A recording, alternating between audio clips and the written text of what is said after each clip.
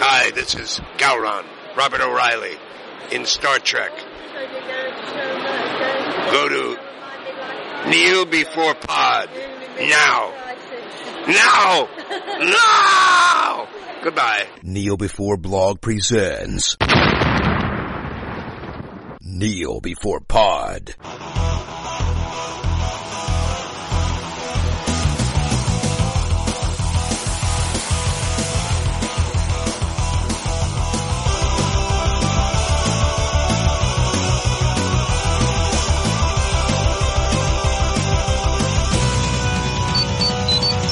Rangers, welcome to a special edition of Kneel Before Pod. Our mission today is to discuss some landmark episodes of the classic 90s series Mighty Morphin Power Rangers. This trip into nostalgia is no easy task, and to accomplish it we'll need some podcasters with attitude. Sorry about that, that's better. I'm your host Craig, and joining me on this is some 20-somethings with attitude. So we've got Natalie.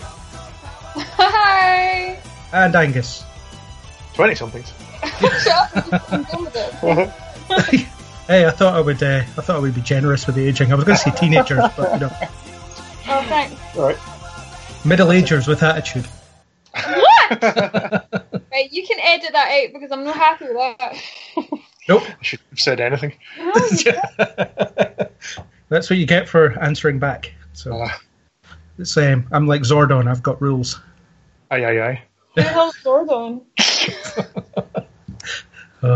Make that the first one of those. Count that. She's on a Power Rangers podcast and asking who the hell Zordon is. This is going to be interesting. It's going to be great.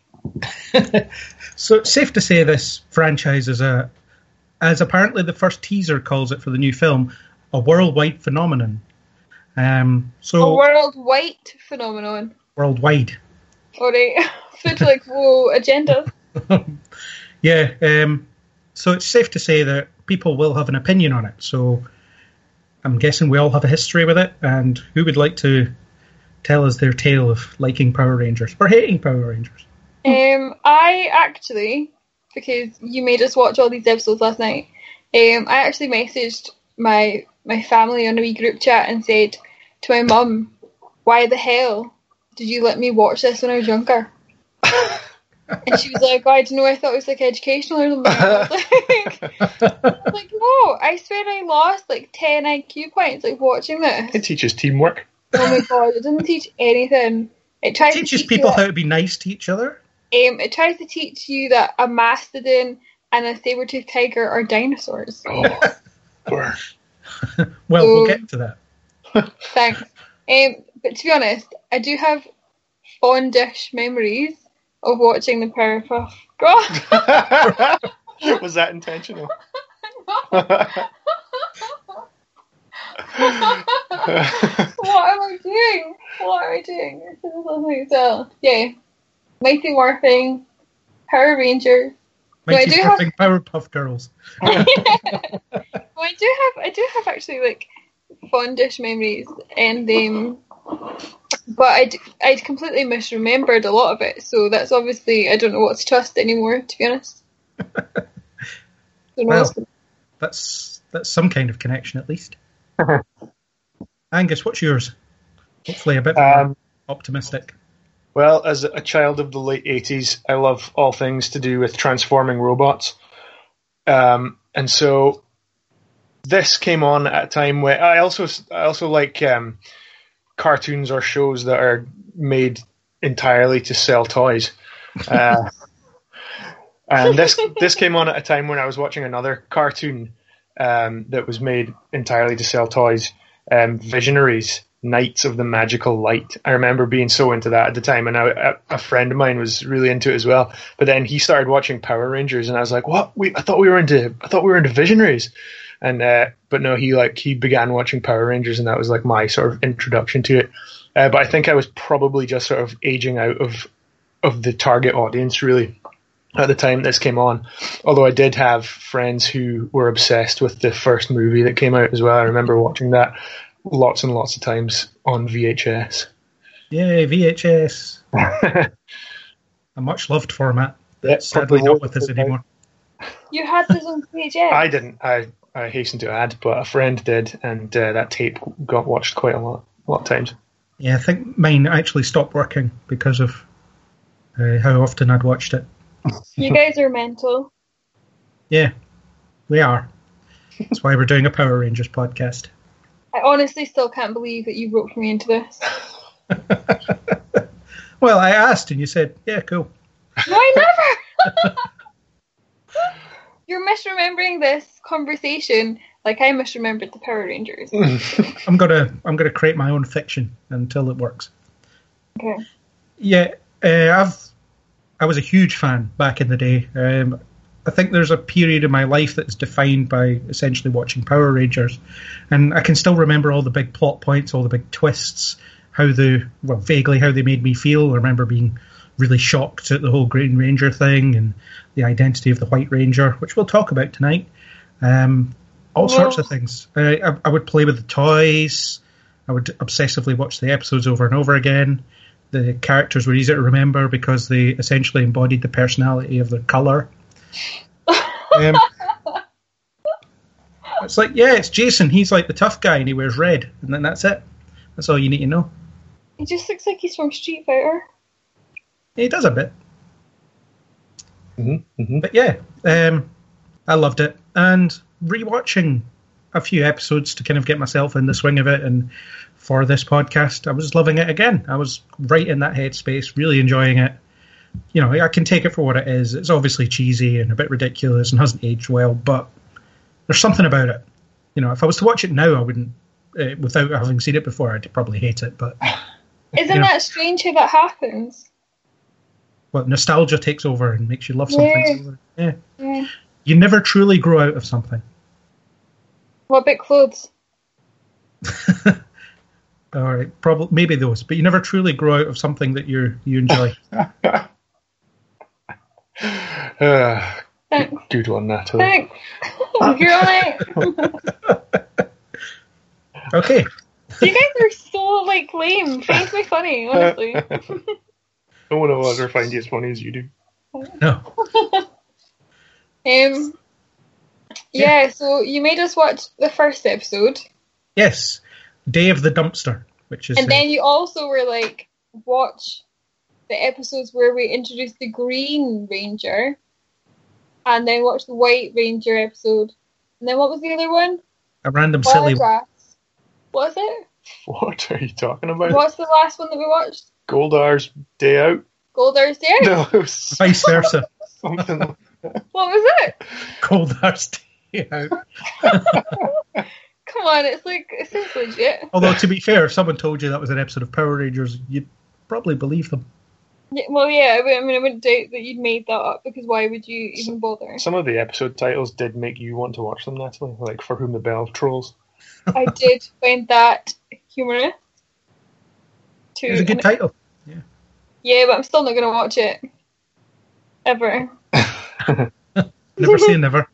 Never know. One day you might be trapped on a desert island and all you'll have is a Power Rangers box set and a DVD player. And I still think it would take a while for me. Nah, I don't know. I'd probably put it on just to have it on in the background. While you're trying to survive. Craig. Yes. Did you ever get into like IRL martial arts because of Power Rangers? Well, funny you should say that. I did Taekwondo for a few months when I was very young. And I was rubbish at it because I've Power Ranger? Probably, yeah. Oh, that's really cute.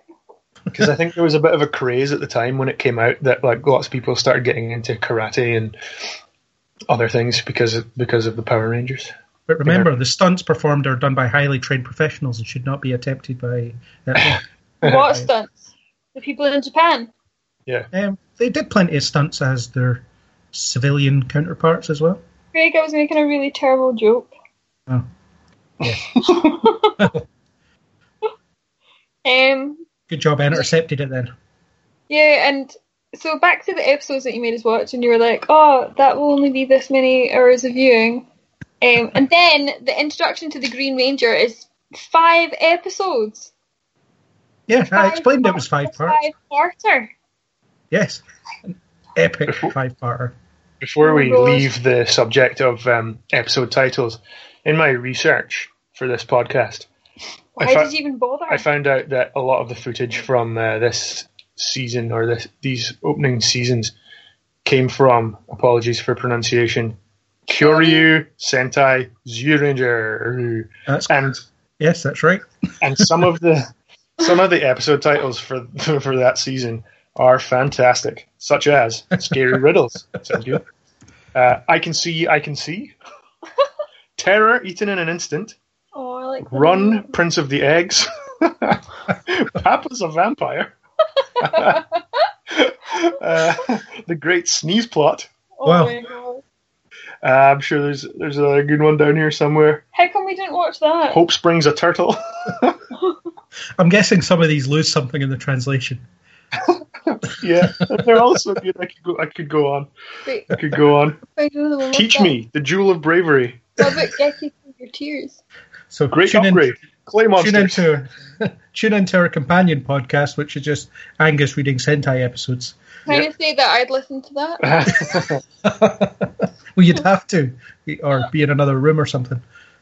Sorry, that was all. And I just wanted to prove that I'd done some research as Well well. done. Yep. Well done. It's more research than I've done. Yeah. You recognised the name of the TV show. I was like, what the hell's that? Well, I recognise the Sentai part. Yeah, it's these monster fighting things in Japan that they decide to use footage for and splice in American actors in order to turn it into a toy commercial, essentially. Wait. It's very clever when you think about it. Wait. So. Wait. Go on. So. It's not like. This whole time I've thought that the Power Rangers was like Japanese, but that for some reason they wanted it to be like not Japanese people in it, so they made like American people front it when they don't have their helmets on. Yeah. But is it actually that those episodes that we've just watched don't actually exist in Japanese? All the footage of the people in costumes fighting does, but what you'll find is you'll probably notice they reuse a lot of it. Well, Yeah, and it sounds like they obviously work some of the American plot around the footage that they've got there, but it won't follow exactly because they're just using bits and pieces of different so episodes. it's not like a remake. It's literally like it's just made up. Yeah, so it isn't real. It's fictional. I don't know. What I mean is, like, there's not like a Japanese Power Rangers TV show that they then were like, oh, we'll use this part and then we'll reshoot this part, because that's what I thought they'd done. This was like about the 16th season of some iteration of Power Ranger-oo that they just took the footage from and kind of reworked it into a story that they were telling in Mighty Morphin Power Rangers. But the stories are like so bad. Why would they make those up? Why would they? I thought they were so bad because they were stuck to copy the storylines of the Japanese one. I didn't realise that they'd come up with this all by themselves. Craig, your rebuttal? Well, I think the Japanese episodes may have been just as awful, if not more awful. Who knows? I've never watched them, and I don't think I ever will. Why not? Because Power Rangers is enough for me. It will shatter the illusion. Well, I love it when there's one shot where there's buildings in the background, another shot where there's mountains in the background, and they run concurrently. It's like on the very edge of the city, you know. Yeah, and every time downtown Angel Grove is getting attacked, it's always very Japanese looking. And it's always the abandoned warehouse district. Yeah. So we watched the first episode, right? And I was like, right, I can just about handle this. Because it's 20 minutes long or something. Well, so you're watching it. Yeah, we should move on to discussing the episodes themselves.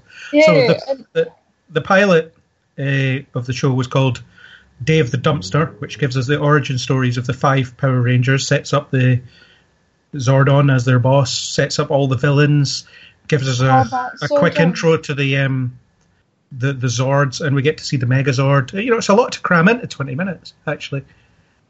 Can I just say that I didn't realise that Zordon was Zordon and that they had Zords. I thought they were just saying swords really weirdly. Because they all have swords, but there were Zords? Yeah. What's that about? Well, Zords are giant robots that they pilot, and swords are Why is Zordon weapons with named pointy him after tips. himself? Because he's a giant floating head and he came up with this stuff. Wouldn't you? Yeah, I didn't really, that he's very unconvincing. I don't like him. Poor Zordon Freeman. So, You laugh at his jokes, huh? I'll laugh at anything. Yeah, we know.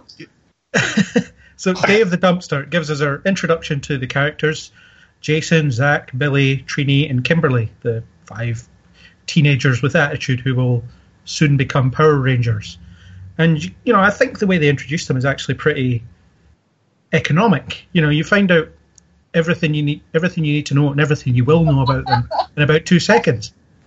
Economic is It's true. a really polite and respectful word. Kimberly's a gymnast. You know, Jason likes martial arts. Zach dances. Billy's your stereotypical smart guy. And Trini is the other girl. Oh! I wondered what you were going to say there. There's no other way to define her. But she does like some sort of martial arts as well. Yes. Yeah. She also exists to translate all this technobabble that Billy spouts. Yes, it's an interesting dynamic they've got. Billy will say something smart, everyone will look at him as if he's an alien, and she'll say, he means this. And this will happen repeatedly throughout the series. Yeah, Thoughts I guess you've got to remember characters? that it's a kid's show and they need to kind of get to the action quite quickly, so everyone gets their kind of intro, and then when they, you know, when everything's kind of being explained to them, it all happens very rapidly because it needs to. Yeah, you get a quick intro. Bulk and Skull show up and humiliate themselves with their awesome bumbling music. That makes an appearance over and over again. The music is fantastic. Yes, it is. Ron Wasserman's a great composer. He makes the whole thing seem epic. Well, yeah, and also it just gets stuck in your head, so you sing a lot, but that's the only thing that I liked. It's the only thing that you like. Yeah. I know. I always like the opening where you've got these astronauts on the moon that is nothing like the moon that we know. They're running about. It seems quite sunny, and then they see this thing in the distance, and they say, and I quote, "It looks like a giant space dumpster," as if that's what these things look like. Great dumpster. Yeah, it's clearly something they've come across before. Yeah. And then they just open it without any kind of testing whatsoever. They're just like, well, this thing's closed, I will open it because there's nothing bad that can come out of this. And without their approach, we wouldn't have Power Rangers or baddies or people throwing magic wands at the earth. What? Many times. What are you guys talking about? The baddies that are released from the Great Space Dumpster. Oh yeah, like what? So she's like, I've been in there for 10,000 years. She has. Whatever. Like, And then she's going to conquer the nearest inhabited planet. so she older than Jesus by like 8,000 years. Oh. Yeah, she's clearly angry at whoever put her in there and wants to seek revenge on this planet that has nothing to do with it. Well, it's the nearest one, right? Yeah. And then she has her big base that's also on the moon. I don't know where she got that from. Maybe it was in the dumpster too. I do have to be honest though, Rita Repulsa is a great name, and so for that I like her. Yeah.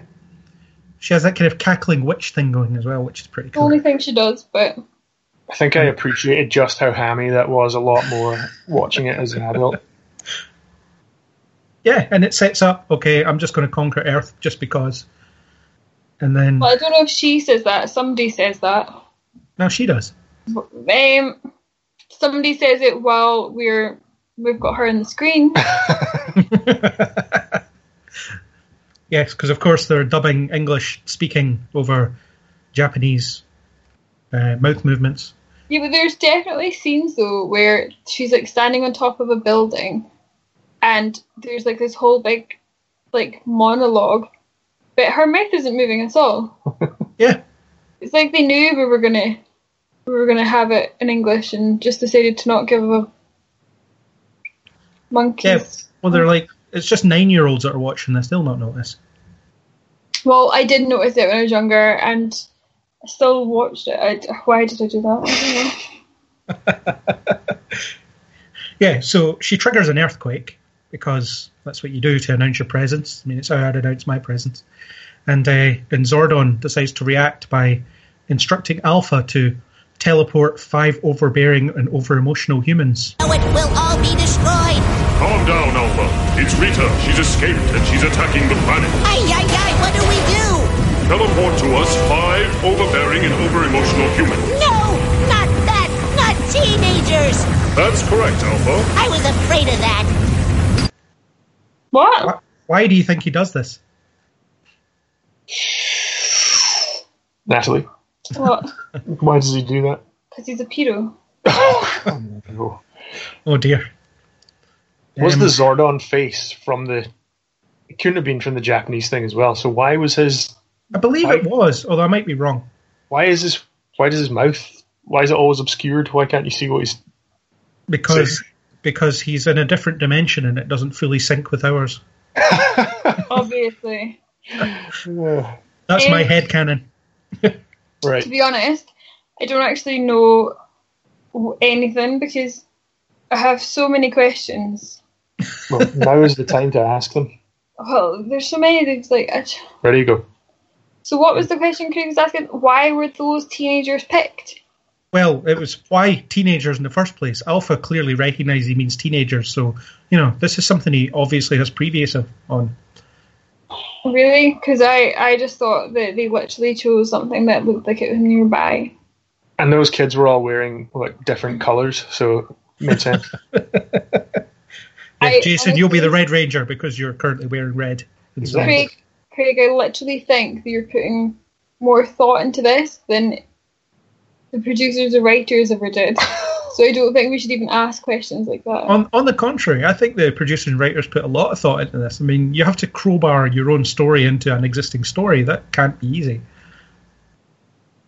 If you take out all of the bits where they show you that the Zords going into battle and getting ready, and if you cut out all the bits that were recorded in Japan, you've not got a lot left. I don't think that took a lot of work to coordinate or scripts. But they weren't writing it with only that in mind. They were writing it with the overall experience in mind. They needed to make this work against this Japanese footage. Yeah, but you could make anything work against it, couldn't you? They did. I appreciate that there is a sort of overarching narrative to it all, but I think it's ripe for a supercut where you get rid of all the sort of stock footage that has to be shown in every episode. How many times do I have to see a pterodactyl coming out of a volcano? Pterodactyl! Yes, it's one of those things. That's quite common in that's quite common in any kind of Japanese cartoons I've ever watched. You've got these, usually other transformation sequences. I'm thinking of like Digimon, for instance. And you would see and you would get, I don't know, sometimes you would have 3 or 4 minutes of an episode where they're just transforming. Yeah, but if it's cool transforming, that's fine. But when it's things like... But the 19th time you see it, perhaps, Oh. Yeah, if you're like watching several episodes in a row to research for a podcast today, you're like, oh God, it's the Mastodon stomping around again. Yeah. And you have to wonder what the bad guys are doing while this is all happening, just waiting. And do they ever fight anything in the like initial mode when everything joins up? What, as in the sort of tank mode? Yeah. Yeah, sometimes they fire off a few volleys, yeah. Because it seems like everything escalates pretty quickly. Yeah. How come everyone gets to be inside their animal except for Kimberly? She's inside the pterodactyl.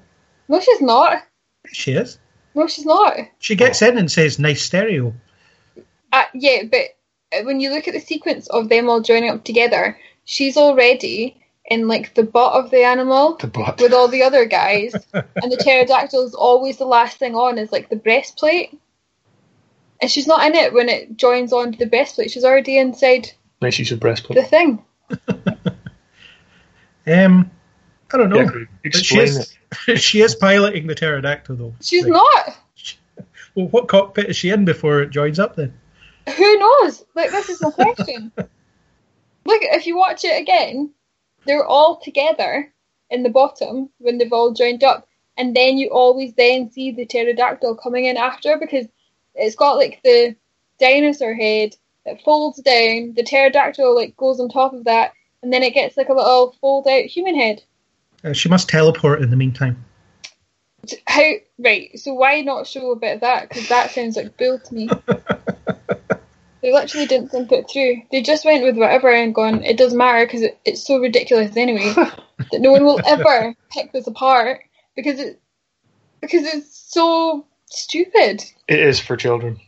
Yes. And it is stupid, but I absolutely love it. But yeah, you do see the I can't remember what the mode's called, but you do see the sort of tank mode firing off Battle shots mode. occasionally. Mm-hmm. And you don't see an awful lot of the solo Zords doing anything. The Tyrannosaurus gets to fight a couple of times, but Yeah. nothing else. I liked Which- it when they're beside some mountains and there's one guy who's like in a suit and then another guy in like another dinosaur suit joins them. I like that bit. Is that not all the bits? No, just like when you can see that it's a person inside it. I liked those bits. Oh, you mean when you can see a person in a Zord costume running Yeah, like walking towards like another one, and I'm like, oh, that's so cool. Because I just kept on thinking, could I try and dress up as that for like Halloween, or just day to day? You know? I imagine you could just go to work as the Megazord. Yeah, Might well, I make like lifting that. things a bit difficult, but you know.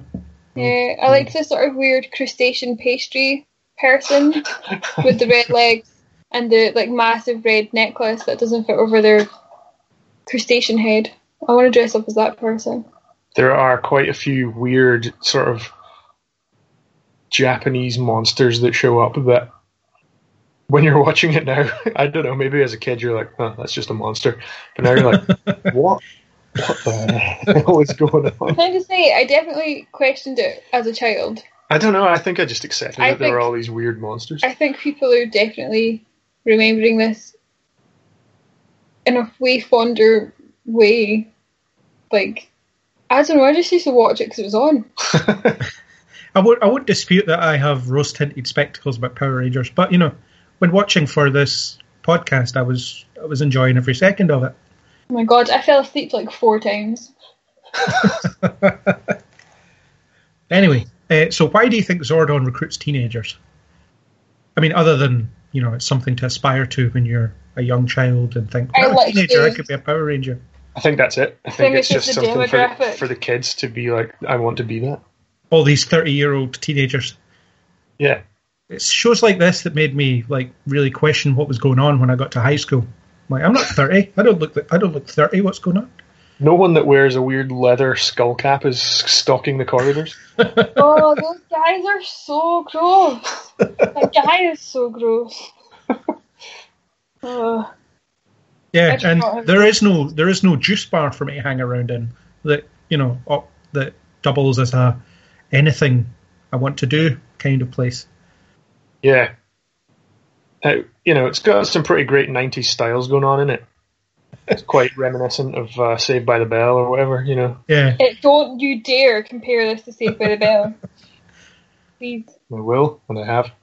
No. Saved It's by out the there. Bell Can't be is taken back. you can't compare them. Saved by the Bell is on a class of its own.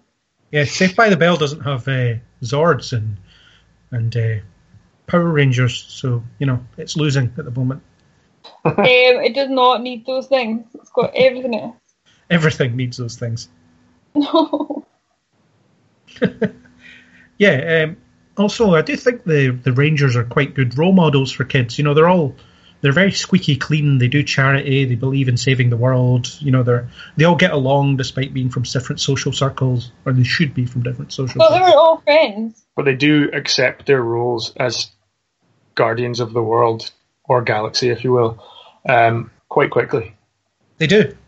Well, Or maybe that's just to show how virtuous they are. I think yeah. it's At just so first, they're that like, they "Yeah, screw have this," friends. and then they try and walk home from the middle of the California desert, and then after that, they're a brief fight with some putties. They get drunk on power and decide to keep going with it. That's essentially the story of the first episode. Mm-hmm. They morph and then somehow find themselves from the desert to the middle of the city, fighting putties. Those are also ridiculous. Well, they're just generic henchmen. The Avengers had them. Okay. And they do make some really creepy sounds. They do.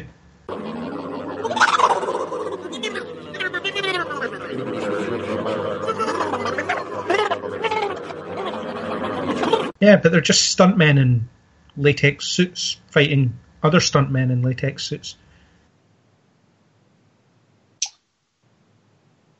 Who knew that those morph suits would make a resurgence in the 2000s? Who knew? Not me. Yeah, as you alluded to earlier, Natalie, their powers are drawn from ancient creatures called dinosaurs, as well as a saber-toothed tiger and a mastodon. Yeah. Yeah, Zordon's an alien. He doesn't really know what dinosaurs are. Is he an alien or is he actually just like electric? Because He's an Whenever they have- interdimensional being. whenever they have a power cut, he dies. So It's just a fancy lava lamp. Who tells them stuff, Yeah. gives them advice, tells them what to do, and no one questions it. Yep. I don't know if a Power Rangers podcast was the best idea because we're literally picking apart all of your dreams, Craig. I don't mind. I'm quite enjoying picking it apart because I know how great it is. Right, okay. Can we move on to the 5-parter where we meet the Green? Well, we haven't talked about the rules that Zordon gives them. Oh yeah, they're not allowed to use it for like personal gain. Yep. They're not allowed to. Don't They're not allowed to fight. Don't unless escalate they're a fight pushed some- unless into it. Rita forces you, which she First- will every Yeah. time. Yeah, and the last one? Hold on. Got this. No Googling. So, what? Oh, No they're good not allowed to tell anyone. Yes. Fight Club. The third rule of Power Rangers. Not allowed to tell anyone. Yeah. Yeah, I understand the personal gain thing because they essentially have superpowers and they could do all sorts of cool stuff with that and make loads of money and What the stuff. hell would they do with that? Well, they could hold the world ransom with their giant robots. No, they couldn't. Or they could become professional athletes. Because It's they not can like- jump really high. Like they already are. Where are the military in all of this? I think they just leave them to it. Oh, those Zords seem to have got it again. Put the tanks away, boys. It's fine. These colourful dinosaurs and saber-toothed tiger and mastodon are solving the problem. Oh God.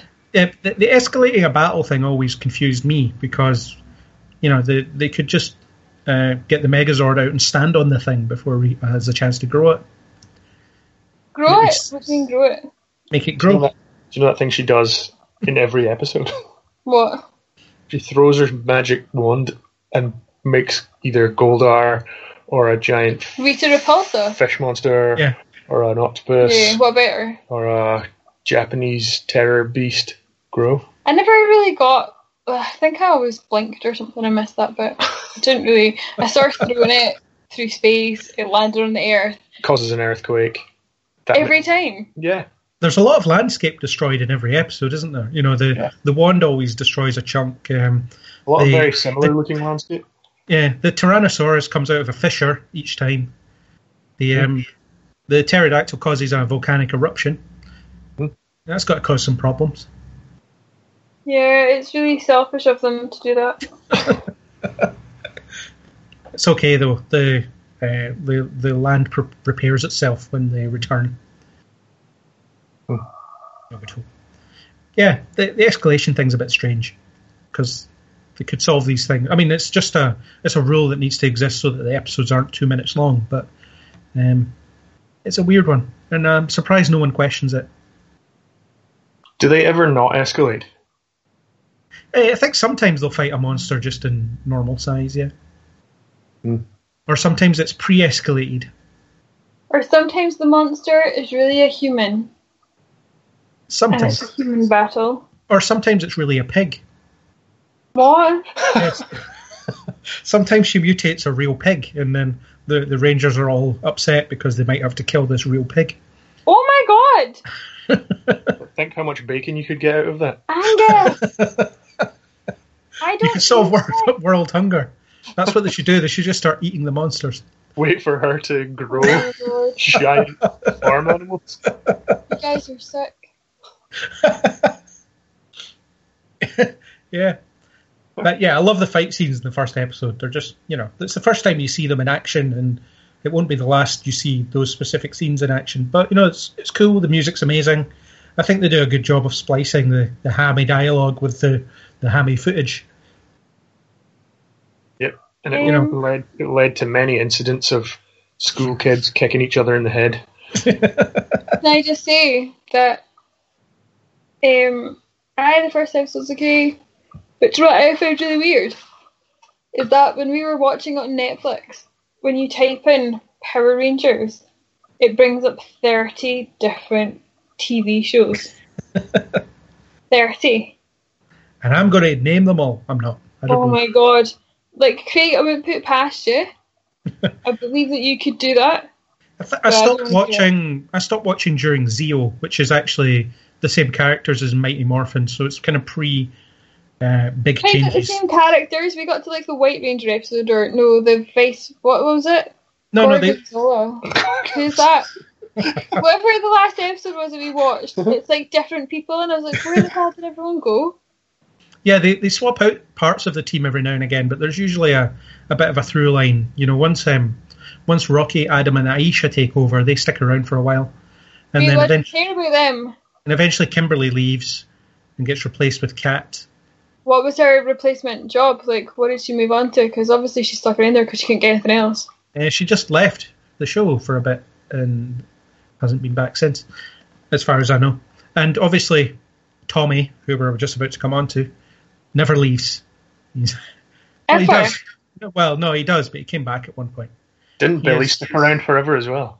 Billy hung around for Zeo when he didn't have his powers, and I think he was in Turbo as well, which I haven't seen. He became the Giles of the group. Essentially, yeah, he did all the tech stuff and just stood around and then left because he was having arguments with the producers. Well, probably because they were like, why are you still here? You're 40. This can all be read on Wikipedia. It could be. But sounds better coming from me. Okay. Anything more to say about the pilot? Like it? Definitely hate not. it? Angus, anything more to say? Did you enjoy the pilot? Is it a good pilot? Does it set up the concept well enough? If you're a 8 or 9 year old child, yes, I would have no problem with it. I literally think 8 or 9 year olds nowadays are far more intelligent than watching that. It would probably make them want to go out and have the figures bought for them. Yeah. Or go out and hit each other with sticks. Yeah. Yeah. That's what we should have. More children hitting each other. It's necessary. Listen to explain that one. Oh my god, Craig. Yeah. What are we doing? Seriously. We are now moving on to the 5-part epic, Green with Evil. Angus, you may have some memory of this coming on the first time. Can you remember how you reacted back in the day, or is it a long forgotten memory? No, I do remember this being on, and it was pretty weird watching the episodes again, because I think, again, this is a sort of candidate for a supercut where you could tell the whole story but kind of take out the slower elements of it, which maybe are the elements that appeal to children, because I do actually remember thinking like all the fighting and Zords were better than the talky bits. But obviously now when you are, looking for a bit more of a narrative, you're like, all right, just not the volcano again. And then, so I think it for a kid's show, it was quite a good arc. And I do seem to remember watching it on TV and it, being kind of ready for the next episode to come on and wanting to find out what was happening here. But then, yeah, again, watching it now, you're a bit like, oh, this takes a long time to get anywhere. I seem to remember when I first saw it, it was aired across like 5 nights of the same week. Right. So it was one of those, or at least when I remember watching it, it was like, oh my God, I have to wait till tomorrow to find out what happens next. Exactly. The suspense was killing you. Yeah, it was blowing my mind. There was like an evil Power Ranger and he looked so cool because he has a shield. Because that's a big deal when you're a kid. He looks like them, but he has a cool shield. It was kind of like that as well. I remember in episodes of Transformers and stuff as well. Whenever there was any multi-part episodes, as a child, you never knew how many there were going to be. So you were like, to be continued. What again? This is just will it never end? I'll never find out what's going on. And I always remember having the the toy of the Green Ranger and taking the shield off him and putting it on the others just to see what they would look like. Much the same. Much the same, but a different colour. But, when you're that age, it's like, wow, this is some kind of variety here. What's going on?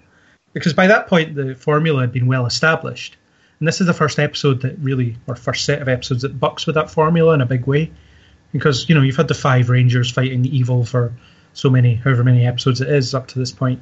And then suddenly, you've got this new Power Ranger and he's evil and the stakes are raised because they're cut off from their support system, and it's a game changer, this episode, and it's a game changer for the franchise as well because it introduces Tommy, who would become pretty synonymous with Power Rangers, and it changed his life certainly. Poor Jason David Frank can't get away from it now.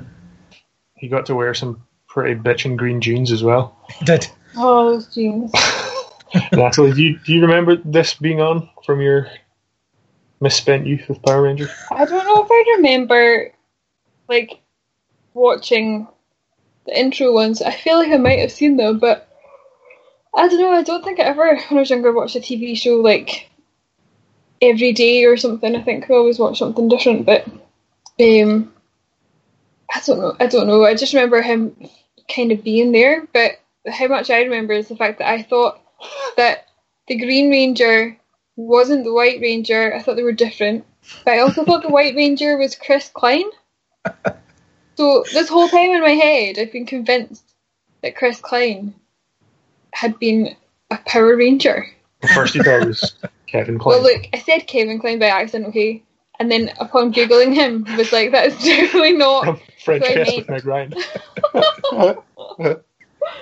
Great film, by the way. Great film.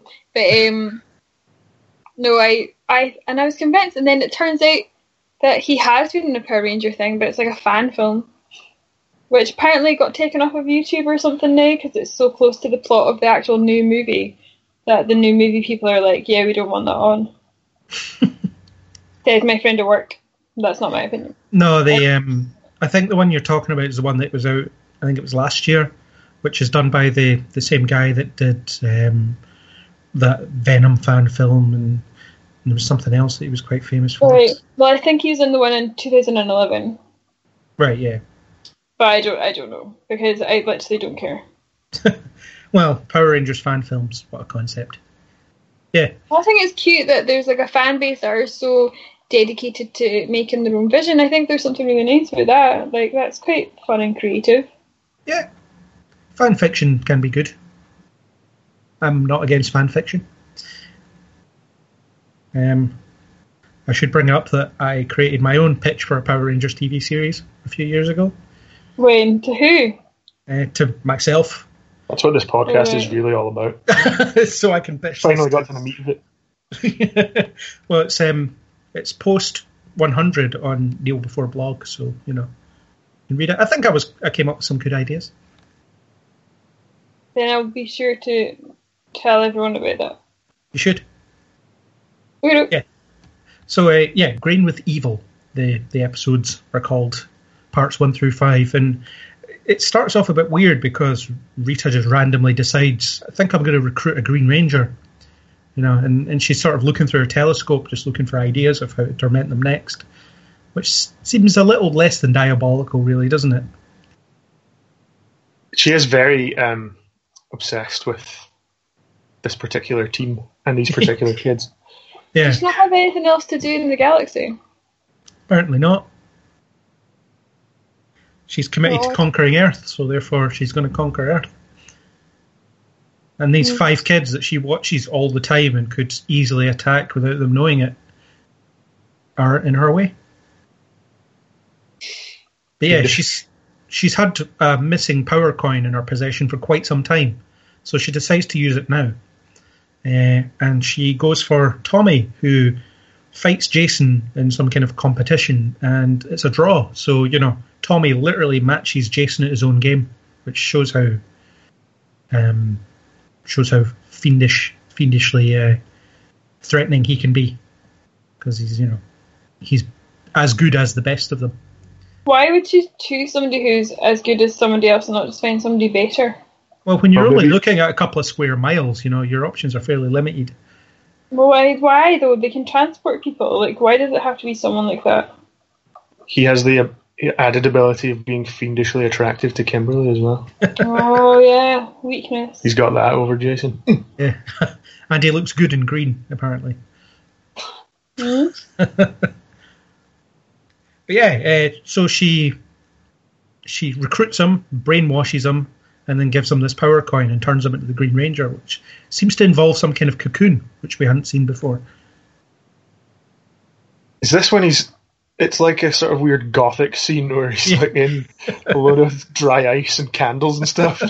It's like a Meatloaf video or something. Yeah. And he's in a cocoon. Yeah. But you don't see the Power Rangers in a cocoon in the first episode. I must have fallen asleep because I don't remember that. Yeah. But yeah, he's introduced and he looks amazing. Well, he has that weird fabric shield outside of the fights.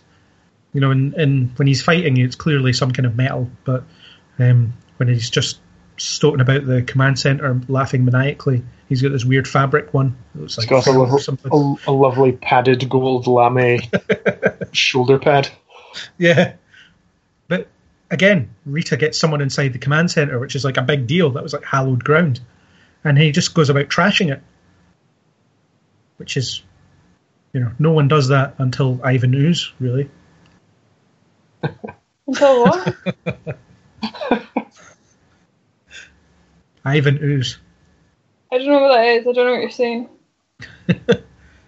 He's a villain in the film. Or the villain in the film. Oh, do you know what? I don't even think I've seen the movie. It's not as good as a TV show. Angus? I don't feel prepared to comment. Okay. Well, instead of Japanese stock footage, they use really crappy CGI. I'm talking really crappy CGI. It's all crappy. You're certainly bringing a downer to this proceeding. I'm sorry, but honestly, you made us watch so much of it, and it's just... you're right, it hasn't aged well, and Did anyone say that? Craig said it. You're agreeing with yourself. Craig said it hadn't aged well. I didn't say that. Maybe I did, I don't know. You did. Hear it back, honestly. Listen, first couple minutes. Those episodes went on for too long. Why did it have to be a 5-parter? Why did they have to bother? Because... So what? That's 5 episodes is what? 140? No, how many minutes? 100 minutes. There was 100 minutes of that, Craig. There is. There was 100 minutes of that. Do you know how many of that was the transforming part, or them saying that they were calling on their pterodactyls? 80 minutes of that. Did you count? 17 minutes of it was Rita laughing and that weird bear thing, laughing as well. And then there's 3 minutes of maybe some sort of attempted story. That is what I did with my night last night. This is why I'm a downer. Because ripping it to shreds. I feel like your ratio is a bit off there. There's quite a lot of plot here. Can I just say, Is it? Check it. Like, honestly. Go back, get some stats. Get Billy to do some calculations. I will. Yeah. From the rad bug, their little flying car for some reason. That thing. And then, what did we have to do? We had to watch the white episodes, and that's a multi-parter as well. Are they unable to just put a single aspect of a story into an episode? Well, when you've got to have 17 minutes of transformation, you need to do a lot of storytelling in the other 3 minutes. I don't understand how they had the pilot movie got everything apparently across, and it's 20 minutes, but we needed 100 minutes to talk about the Green Ranger. What you did like was seeing non-Japanese footage Goldar spiking a sword into... Who's Goldar? the weird bear thing. I think that's what you're calling the weird bear Beowulf. thing. Beowulf. He's the original Beowulf. Beowulf. I always thought Goldar looked so cool, especially when he had his wings and stuff. He does look cool. He looks like Egyptian or something. When did he get those wings? He loses them at some point. Well, I don't remember why. Spoiler alert. I'm not ringing the spoiler bell for this one. No, everyone knows when a bell rings, a Goldar gets its wings. But he's like Rita's general, isn't he? You know, he's who she sends in when things are about to get real. It is the realness. And he's able to forgive him over and over again. And he's starting to feel threatened by the Green Ranger because he thinks that Tommy's going to mooch in on his turf. Poor insecure Goldar. Yes. He's What? It's just like all of us. Yeah. That weird bear thing. No, he's not. But I think the Green Ranger's a great villain. He's able to tear the Rangers apart in every conceivable way. You know, I love it when he goes inside the Megazord and just kicks them out. That's really cool. You like that as well, Natalie? I seem to remember you chuckling. What? When he just jumped inside their Zord. I don't even remember that. He jumps through the head and then he opens the door and then starts punching. He just appears in the back. So the only thing I can really remember is when they are like, "Oh, have you seen Tommy?" And everyone's like, "No, wasn't he with you? Wasn't blah blah blah." And then they realise like the green guy lied about where the red guy was. The red guy knew where he was, and Goldar was going to kill him, but couldn't find him because he can't see beneath the fog in a room. And then he's like, "Oh, I'm gonna totally get you," and whatever. And then the other guy's like, "You've literally just said that, and we've not fought yet, and I'm gonna destroy you." You know how you said that you like the bits when it's people in Zord suits fighting next to tiny mountains? Yeah, that's the only bit that's good. Well, you missed the bit where the Green Ranger gets made big and he is fighting Zords. What? Why did you wake me up? I couldn't remember seeing that before, but I was like, oh, it's Yeah, actually someone in a spandex suit fighting a big plastic robot. Yeah, no, he's the only Power Ranger I can ever think of who gets to grow. Well, good for him. Yeah. I enjoyed some of the jumping kicks, tornado kicks or something, whatever they call them. Yeah. It's good martial arts. It always looks good. He gets to spend a lot of time on a beach talking to no one as he looks up to the sky. When was he on a beach? And then other footage of the baddies kind of talking down to him. Yeah. What I liked about the 5 episodes is that every episode has a separate little gimmick that gets introduced for that specific episode. So you get the Green Ranger in the first episode, and then like it might be the second episode where he gets given that Sword of Darkness. Feels like he could have got that in the first place. And then like Scorpina turns up for a bit, and eventually he gets the Dragon Zord because Rita just discovers it's lying around somewhere. Yeah, Scorpina's cool. Yeah. Why did you make us watch that episode with the dance that nobody asks that guy to? Because I wanted to cover a silly one as well as the plot-heavy ones. I know they're all silly. Plot-heavy? You're calling the others plot-heavy? It's all relative. Have you gone mental? Well, the Green Ranger arc is like an epic change because they have to operate without Zordon for the first time, and their powers are kind of damaged, and they have to. It's a growing up story for them in a sense, because they have to learn how to get by on their own while they're facing the worst thing they've ever faced. Yeah, I honestly find it incredible how you're able to read all of that into that show. There's depth wherever you want to find it, is what I'm saying. I know, and I think that you're really good at doing that. Thank you. You're welcome. Also, this arc has the Zords destroyed, which I say in inverted commas because, well, they come back in like the next episode and they're fine. Who? The Zords. They get knocked into the abyss and they're blown up, but they're not. Aren't they like, oh, we need to get them into the shop for repairs? And then it's like, no, they're fine, they're good now. Well, Zordon reveals that in the following episode. He's like, oh, it's fine, they're being repaired and you can use them again. Who repairs them? I'd like to think they self-repair over time. I don't think that's what happens. Viable lesson there, kids. If you break a window, just leave it long enough. And they're solar powered as well. The Megazord is entirely solar powered. That's pretty true. good. You should promoting green energy. You should like that, Natalie. Yeah. Yeah, lots of green energy in this episode, isn't there? Oh my god, Craig. Oh god. Yeah. Seriously, though, how cool is the Dragon Zord when it's finally revealed? It's this giant robot Godzilla. It took me a long time to figure out that it was a dragon.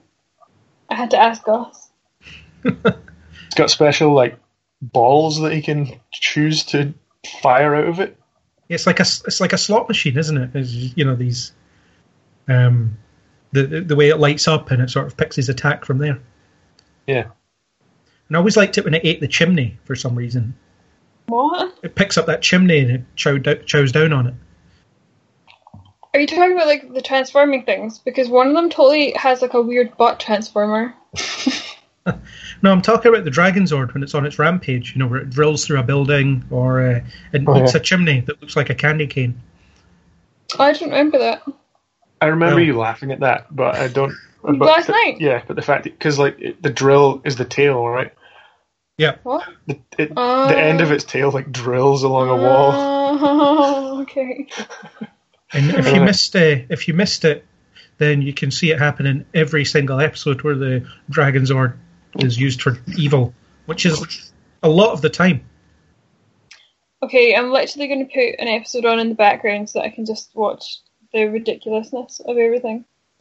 And of course, Tommy gets to play his dagger, which is also a flute, to command the Dragon Zord to do stuff. That flute is hilarious.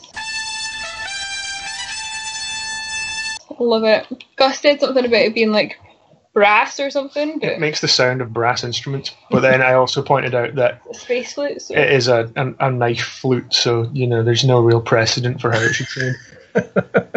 And I kind of like the symmetry to it as well, because it starts with a fight between Jason and Tommy, and it kind of ends with a fight between Jason and Tommy. Although they're suited up at the end, but Jason wins. And they shake hands. They do, and then Zordon shows them how to combine their Zords into a new configuration, and then they do nothing. It's like, look at this, and then that's it. They literally didn't even need the other 5. They could have just gone with the green one the whole time.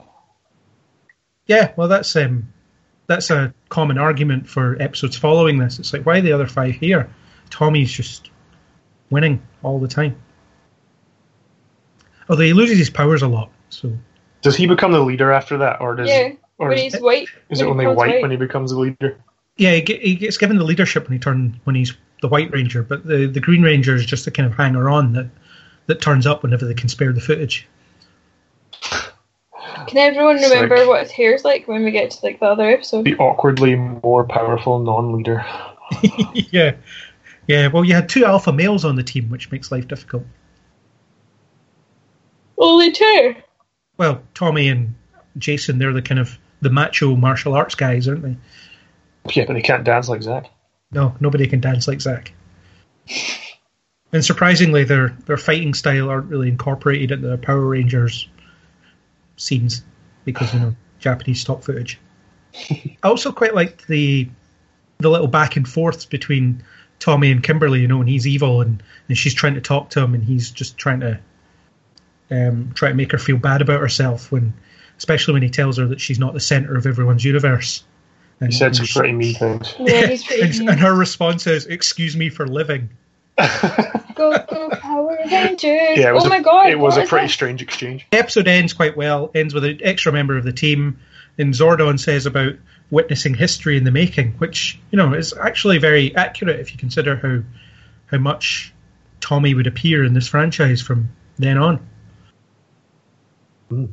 Green with Evil. Thoughts as an arc? It is long. It's actually quite long, and it feels a bit drawn out now that I watch it. But at the time, 5 episodes. Every episode, I was on the edge of my seat. Yeah, I think compelling for children. Yep. I'm going to try and stay positive. No, but I think you should be honest. Like the beach. I liked it when... I liked his jeans and his neck t-shirt. Who gets it? Is it the Sabretooth? Which is one that looks like it's in a kitty litter? Oh, this is the White Ranger. Yeah, what's his animal? Tiger Sword. Ultra Tiger. Oh, yeah. Well, if we're talking about the green ones, they were just like all the others. If you don't have the memory of it being an epic story from your childhood, then it probably doesn't have the same impact. No, I just remember, right from my childhood, there was a green one that came. He was kind of like a badass. Everyone fancied him. Everyone wanted, I don't know. Men wanted to be him. Women wanted to be with him. Yes. But that is just it. That's it. I like it when he threatens Bulk and Skull by just making noises at them, just looking at them. You like that as well when he made the green eyes at them. I was like, how come all the others can't make coloured eyes either? Because they don't have evil powers. Remember, evil can do whatever the plot needs it to. Green with evil. Green with evil. Yeah. Done? Shall we? Yes. Unless anyone has any other comments other than it's awesome. No. Okay, so... and Robot Godzilla. It's amazing. Yeah. So we should move on to Tommy's next big story. Well, it's not his next big story. He loses his powers a few times and stuff. But one of his next big stories is White Light, where the Power Rangers get another member of the team. And just for a bit of context, he's lost his powers as the Green Ranger. He's feeling a bit upset, and he leaves for a while. So Tommy's had a tough time of it lately. He's no longer a Power Ranger because Rita used a candle that essentially sapped him of his powers. The green candle. But it's a good arc. You should watch that too. No thanks. So this episode you've got the 5 Rangers as normal, but they're talking about how they're excited that Tommy's coming back at the end of the week or something. Up until that point, there was a kind of few red herring characters thrown in that could have possibly been the identity of a new Power Ranger. And you see one of them in that episode. He's one of the guys that's playing whatever sport it is. I think it's basketball with Zach. I forget his name, but he was quite forgettable. But there was a couple of this could be the White Ranger type characters. Right. Yeah, it was obviously I knew who it turned out to be, and I felt that probably at the time it felt almost like there was no doubt that it was going to be him as well. Yeah. Well, who else would it be? Well, who else would you want it to be? Yeah, and you've got Bulk and Skull trying to find out the identity of the Power Rangers as well, which involves them sitting on the top of hills with telescopes. Which, doesn't really strike me as a solid plan. Why are they trying to find them? They very rarely have solid plans, though, do they? Yeah. For some reason, they get it in their thick skulls. Oh. Thick Bulk and skulls that they want to. They should find out who the Power Rangers really are. And this leads them to think opening a dumpster will reveal those secrets, which is bit of a weird leap in logic, it has to be said. And when they find that thing, I think Billy and Mandy. the other guy, what's his name? Zach, perhaps? The red one. Jason. Yeah. Jason. Ryan. They go over to the smoking hole in the earth, and they're like, something was definitely here. And Billy puts his hand over it and says it's still hot, and then Jason immediately puts his hand over it as well. Just and then some pretty good pink special effects happen on their hands. Yeah, it's great stuff. Yeah, something definitely came down here. Like, wow. I feel like I definitely fell asleep more than I thought. Of course, these episodes, they have the second villain, or the second main villain that shows up in the series, Lord Zed. And how cool does he look? He looks so cool that Mother sent letters trying to stop them from using him because he was too scary for children. Is he the guy that's on the screen right now who's like a rubber skull and he's got a skull in the back of his head? No, he's the guy who looks like you can see his brain, and you can see it looks like the red guy. He looks like he's been skinned, and he's got like a weird mask. He is creepy, except when you can see his face through the bit that's supposed to be the eyes. And he has a staff that has a giant Z on it. Well, he's just, carries. the episode that I've put on, he's just gone for a vacation. So, oh no, wait, there he is, and he's got like tubes and stuff connected to like his metal rib cage. Yes. I have to be honest, the Egyptian Gorgonzola is definitely my favourite. Yeah, I like Lord Zed, and I actually remember seeing the episodes where he was introduced, because again it was another game changer. It was like, oh my god, and he shows up and calls Rita incompetent and throws her out into space in the dumpster that comes back in this episode, and it's like, oh no, and then he brings out these new putties, which are easier to defeat than the previous ones. All they have to do is punch or kick them in the Z in the centre of their chest, and they disintegrate. Oh, I thought you were saying Zed as like in place of balls. No. Yeah, you see that in this episode as well. They disintegrate some putties by punching them in the chest. Yeah, and you thought that was extreme, Natalie? Oh yeah, when they like explode. Yeah, but although they are stronger than regular ones, but they're for whatever reason easier to defeat. It makes no sense. Fatal flaw. Yeah. Despite the fact that there's clearly stuff going on, and Rita's dumpster appears back on Earth for some reason, Zordon decides that it's a quiet day in Angel Grove, so it's time for him and Alpha to do their secret mission, and they call it a secret mission to each other, and then disappear in a weird door in the side of the Starfield wall.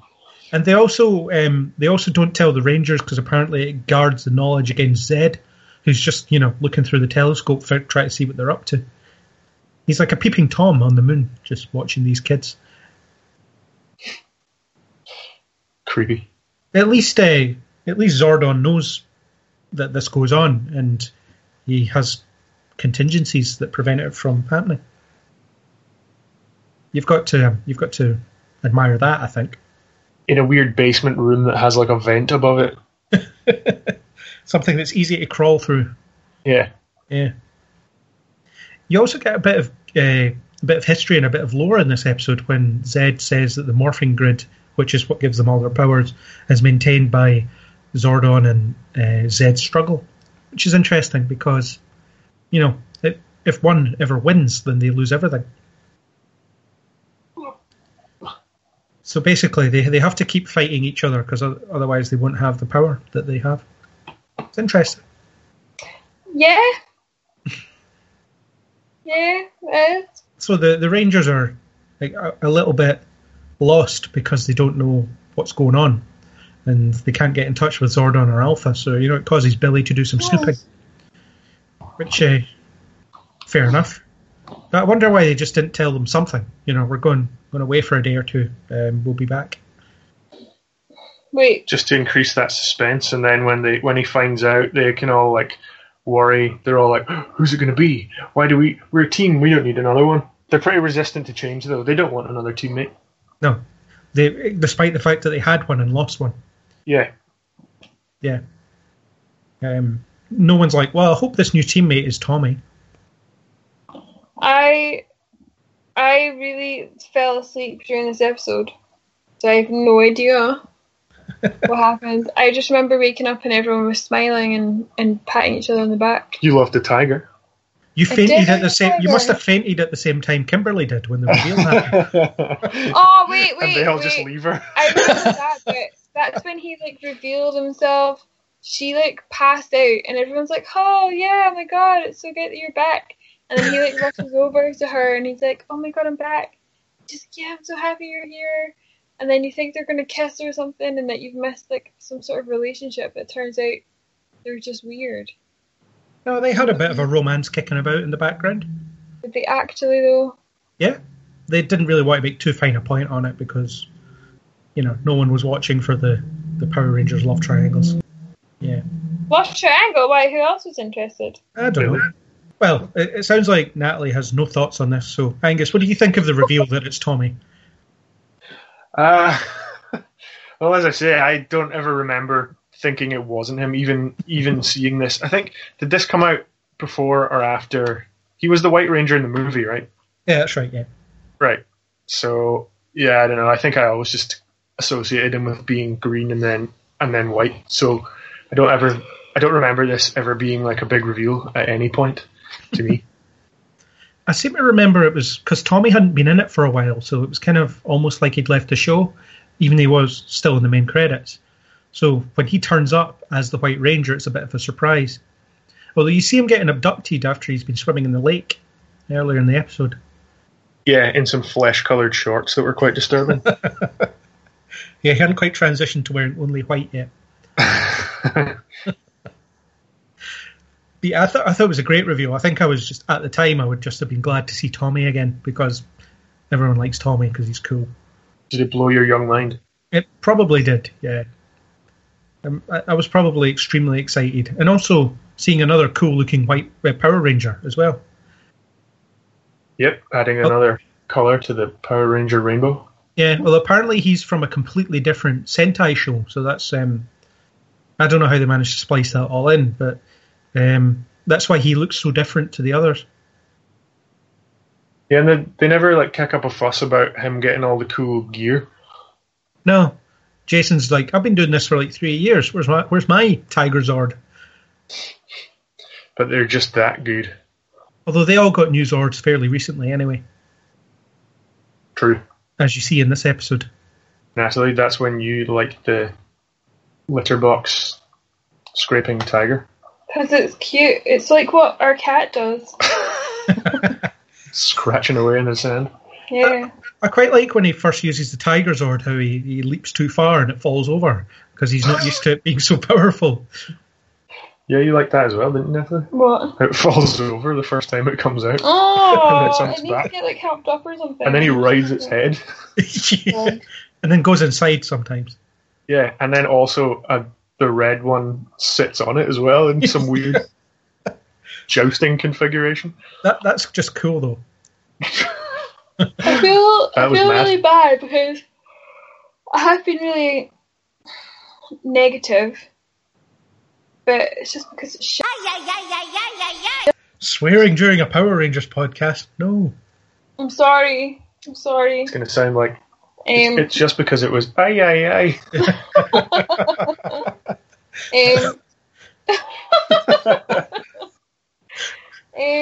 have to be honest, Craig, what I did really enjoy about watching the episodes was actually just our chat that we had on Messenger, because that was hilarious. That was the most entertaining part of watching the show.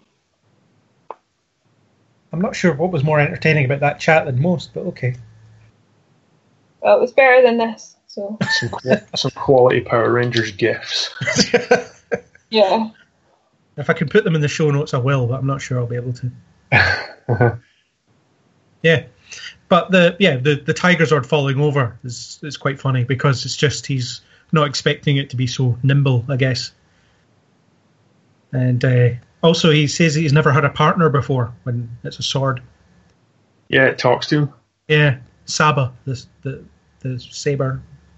Saba, Mr. Loverman. And of course, the White Ranger theme is pretty awesome as well. I just love that sequence. It's really cool. I mean, there's lots of Zord stuff going on that you don't really see before. I mean, you've got the usual stock footage of the Thunder Zords transforming and so on, but the Tiger Zord being there is all new. And then they combine them in different ways. It's always good seeing them combined.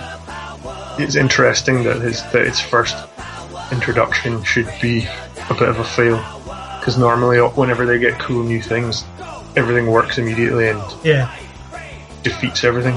Yeah. And there's that reused shot of the Tiger Zord landing on its back and flailing about, which I always find really funny. Yeah, it does the same thing quite a few times, I think, in this episode, or these episodes. Yeah, when it just changes configuration within a second as it falls over. It's cool, though, yeah. And Tommy's back on the team, which everyone should be excited about. By that time, had they just scrapped the dinosaurs thing? They had to get new Zords when Lord Zed came in, because the old Zords were crap when compared to Zed's new breed of monsters. So the new ones weren't dinosaurs? No, they're Thunder Zords. So there was a dragon... The red dragon, the griffin, the unicorn, the lion, and the firebird, whatever that is. I see. So the tiger doesn't have to fit into any kind of dinosaur / prehistoric beast. No, it's just a tiger. Got it. It's from a different Sentai, remember, so they just needed another 6 Ranger, I guess. And then Tommy immediately gets made the leader, which is a bit weird, because Jason's been doing it for so long. And then he just gets put in the background, just haphazardly. Is that when they have the jump freeze frame, or is that at the end of the Green Ranger one? I think they do it quite a lot. Always a good way to end an episode. Where they put their hands in the in the center, where they all touch hands and yell Power Rangers, and I don't know, it affirms their kind of cultish status, I suppose. Yeah, White Light, is it a good 2-parter? Lots of action, I think. Yeah, it's interesting. Introduction of the White One. As I say, I don't remember being confused by the reveal, so it just feels like everything's kind of leading towards what you as an audience kind of know Tommy's coming back. And they've got all these weird reactions where they don't want to have a new teammate. But everyone's like, who knows who's going to be the White Ranger? Maybe it'll be Chris Klein.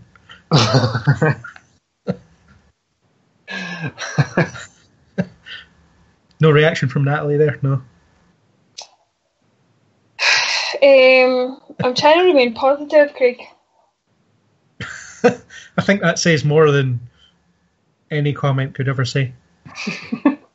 I actually even zoned out of that, so no idea what's going on. Well, I said that when the mystery of the White Ranger. Angus seems to think that it was always going to be Tommy, but you were sitting there thinking it will be Chris Klein. I'm thinking, when's Chris Klein in this? But he just never showed up. So maybe actually I'm just really disappointed at that.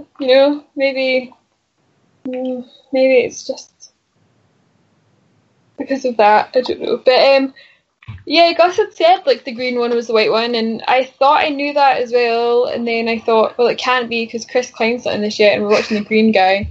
So then Gus was like, who?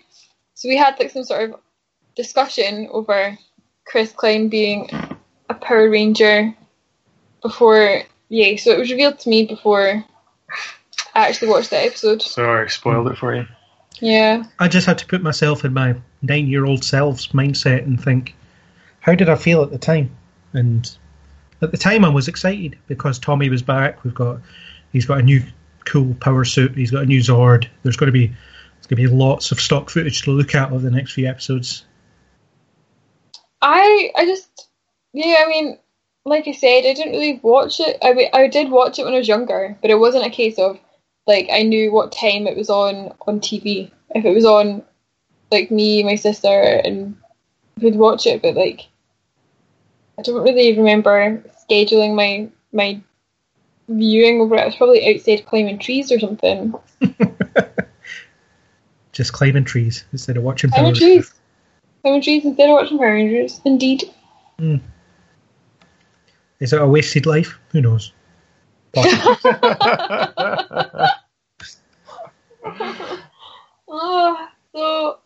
yeah. So White Light, mixed reactions. I thought it was pretty epic.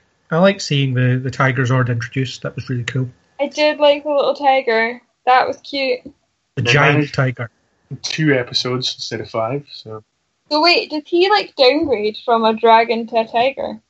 Depends on your definition of downgrade. The Tiger Zord is much more powerful than the Dragon Zord, I think. I prefer the big cat, but the dragon looked pretty cool.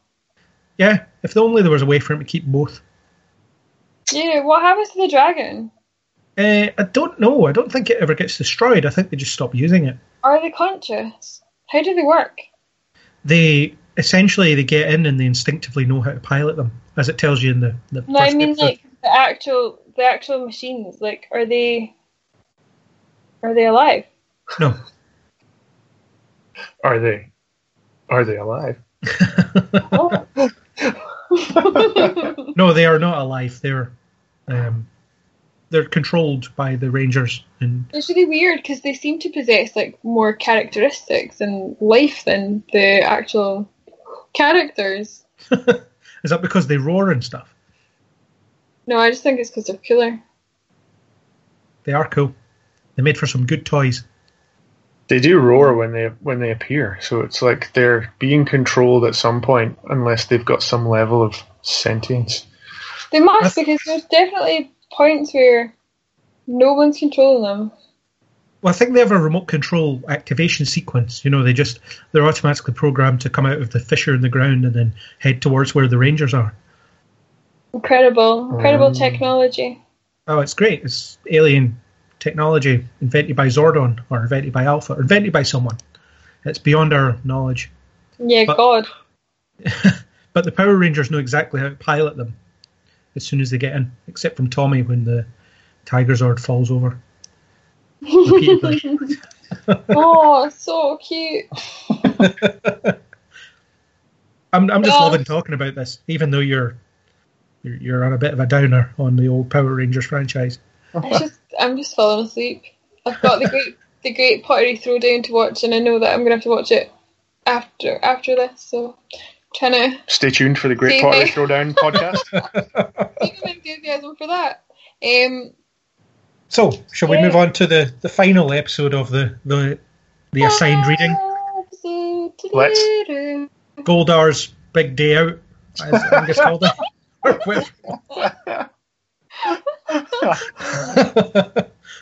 That would have been a great episode. Even I I find Goldar to be an immensely fascinating character. Okay, I do have something that I like about this, okay, and it's the baddies, like not the weird red guy or the weird white rabbit dragon thing that kind of looks like he might have been a knockoff toy from the Neverending Story.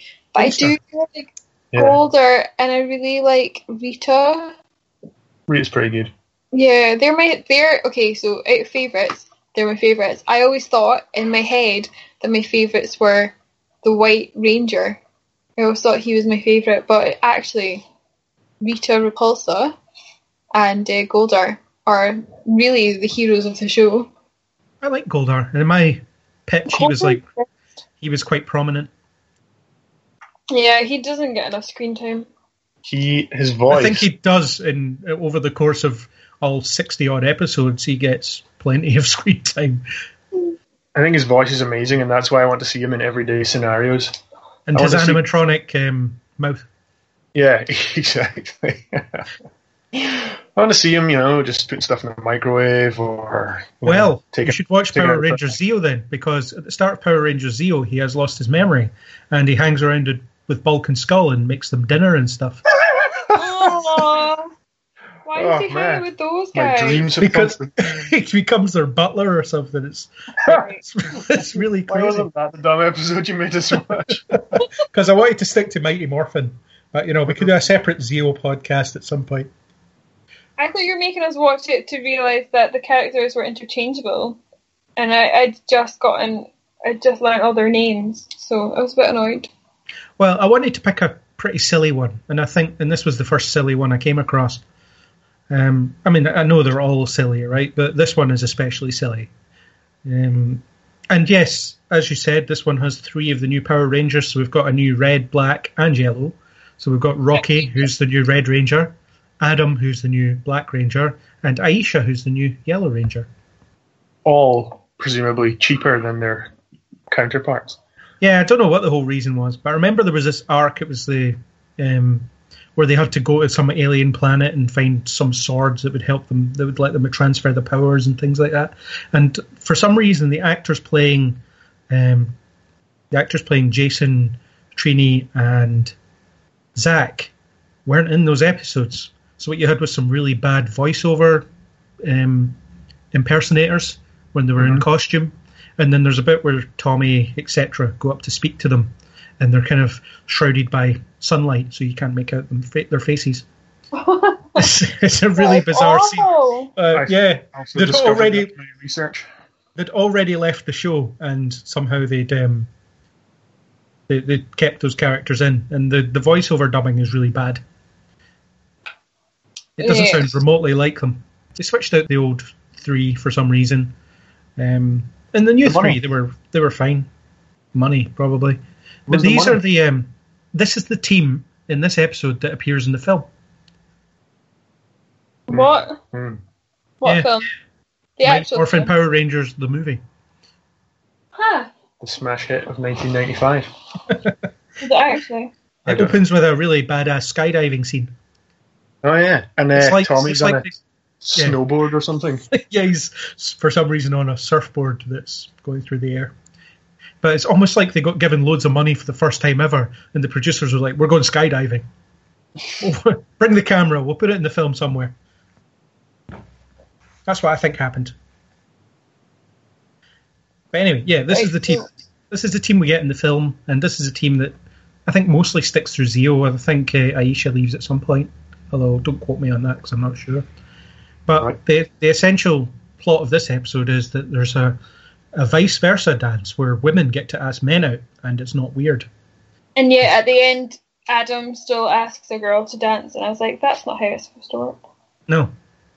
And Adam's really upset that no one has asked him to the vice versa dance, even though everyone else, including Billy, has someone to go with. And it seemed like a big deal that Billy has someone to go with because he's like the last. Billy. Yeah. And what grabs me about this is that Zed seems to be really interested in Adam's love life. He's looking through his telescope, commenting on it. Lord Zed. The exposed brain guy. I mean, he has the unforgettable line, "If that human girl is allowed to ask the Black Ranger to the dance, my plan will be ruined." I mean, what a line. Power Rangers are whack, honestly. Yeah, it's Zed's having a bit of an off day as far as plans go, I think. Goldar's having a big day out. Zed's having an off day. Yeah. I also like the female versions of Bulk and Skull. And it has, and there's a bit of a vice versa there as well. As in the Bulk one. That took me a long time to figure out. The Bulk one is after Skull, and the Skull one is after Bulk, which is just... It's really about their own attraction to each other. What I think is that the Bulk and Skull are a closeted gay couple that just don't want to admit their true feelings for one another. And never in your treatment? It wasn't, because I hadn't rewatched a lot of the series when I was coming up with the treatment. But it would be now. It would be a very tasteful coming out story. They do end up in each other's arms quite a lot. They do. And there's an episode where they kiss on the cheek. Because Kimberly... Oh, yeah, she moves it the way... Can I just say, that was another thing that really annoyed me about this TV show, is, like, how... So even in the first episode, right, going back to that, Kimberly is getting harassed by those guys. She says no, and they're like, oh, that must mean a yes, and they won't take no as an answer.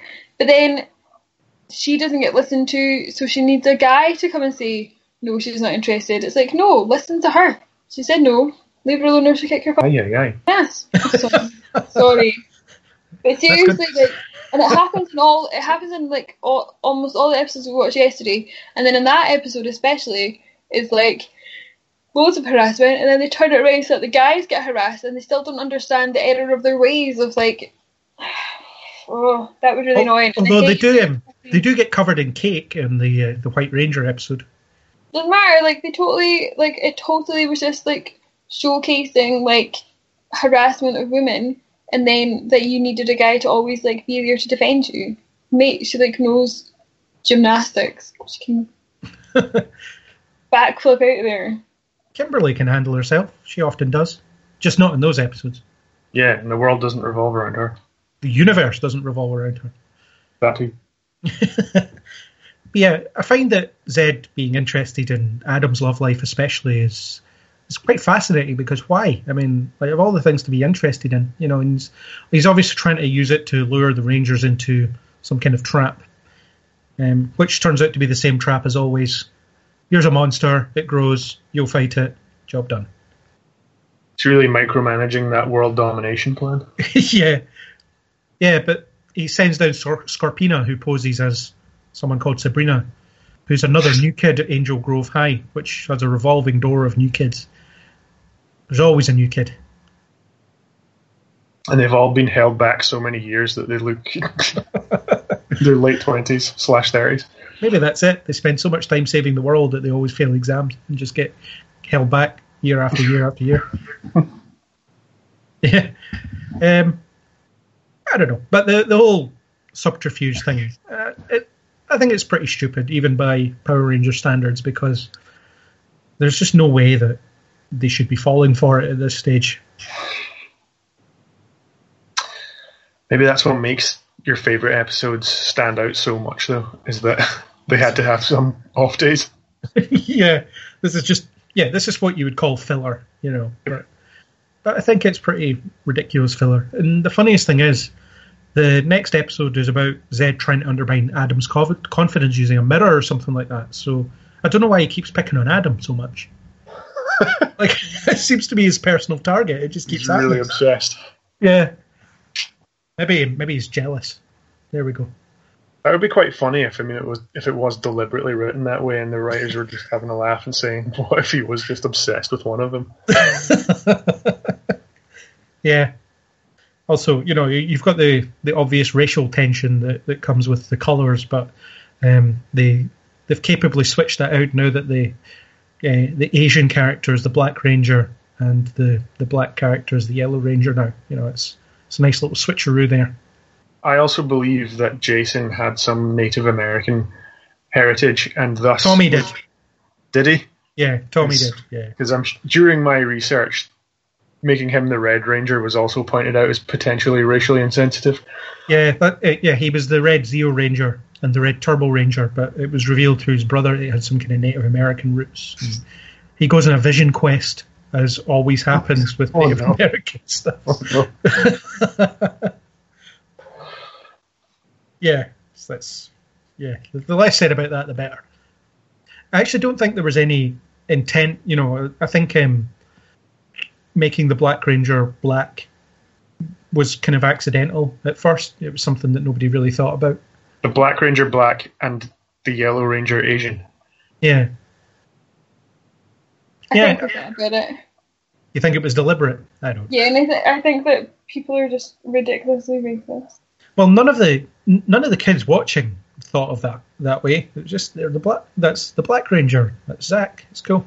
You know. Then why bring it up at all? Because it has been brought up by the internet, and it would be a travesty if it wasn't mentioned. Oh, apparently. okay. Yeah. But this episode, is there any impressions of it? I mean, I know it's just a pretty disposable one, but I thought it'd be a good idea to talk about one of the kind of filler standard episodes. You know, the kind of weekly, I guess, day jobs of the Power Rangers. This is kind of a weekly thing that they deal with. I think the standout was female Bulk and Skull. And I think as I was watching it more and more, their odd lives kind of stood out more and more. Their weird costumes. Why was Skull dressed like a Confederate soldier? Skull, the one that always had like the really cool outfits. According to you, yeah. I loved his outfit. Why did Bulk wear that weird helmet? I mean, what was going on? They were just so strange. And yeah, I mean, in some ways you're like, they're just harmless bullies, but then in other ways, like you pointed out, they end up like sexually harassing people, and some of it's pretty lewd. Yeah. Lewd. I mean, they're not really bullies. They're bullied more than they're bullies. Well, yeah, they do end up getting bullied a lot. And but they keep trying. Thrown in trash cans and covered in cakes and yeah. But again, it's a good message for the kids, isn't it? Look, we can humiliate the bullies. You could humiliate the bullies too. All you have to do is learn martial arts or gymnastics or be fiendishly intelligent or be a great dancer. Yeah. One of those, and you can overcome your bullies. Don't escalate the fight unless you're forced. Yeah. Well, that's the lesson, isn't it? Never be the first to attack. Only for knowledge and defense. That's it. It's interesting how many life lessons can be learned from Power Rangers. Yeah. And don't be upset if no one's going to ask you to the dance, because eventually someone will. Why do you even need to be asked? I think you can just go on your own and nobody should care. No, I think you should assume that there's a cosmic overlord that's controlling things. Yeah. I also quite like it how much he strops throughout the episode. He's like, I'm not going to go. I'm just going to go home and read. It's like, okay. Okay, Adam. You never find out who Rocky's going with. Who's Rocky? The Red Ranger.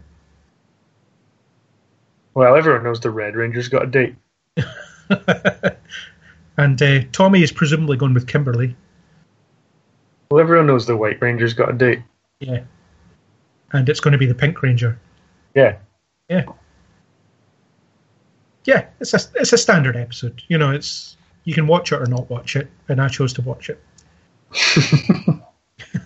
I just quite liked the idea of just how stupid it was, and I'm not sure why it was called Goldar's vice versa, because he wasn't quite so prominent in the episode, I don't think.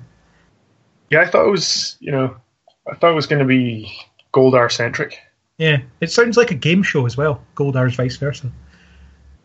I'd watch that. Goldar engineers an evil Japanese game show so that the Power Rangers have to go through certain rounds to... Oh wait, you didn't tell me the Power Rangers were going to be in this. I'm not watching anymore. You just want Goldar. I'm here for Goldar. I'm here for Goldar. Cry for Goldar. Yeah, but watch Zeo and you can watch him like making cookies and all that stuff and bringing Bulk and Skull drinks. What? Yeah, I must admit I've watched some episodes of Zeo over the past few days. How far down this rabbit hole are you going to go? I don't know. I'll probably get fed up eventually. Samurai, Super Duper Samurai, Superpower Zeo Samurai. I think when Tommy's gone, I'm essentially gone. You're here for Tommy. We're here for Goldar. You're here for Tommy. I'm not here for anyone. I'm actually currently watching Project Runway right now, so it doesn't matter. Well, they could be wearing Power Rangers costumes on there. Anyway, I hope that I'm actually optimistic that there might one day be like a special themed episode. At least one of them looks like Finster. Lord Zed attacks a fashion show. Is it run by the Black Ranger? And Kimberly's in that fashion show sporting some kind of pink number. Fiend. Yeah. There we go. There's an episode of Power Rangers. They're pretty easy premises to come up with, aren't they? Yeah. Then Volcano, Pterodactyl, boom, done. Although it was Firebird at that point. I apologise. Yeah. I apologise.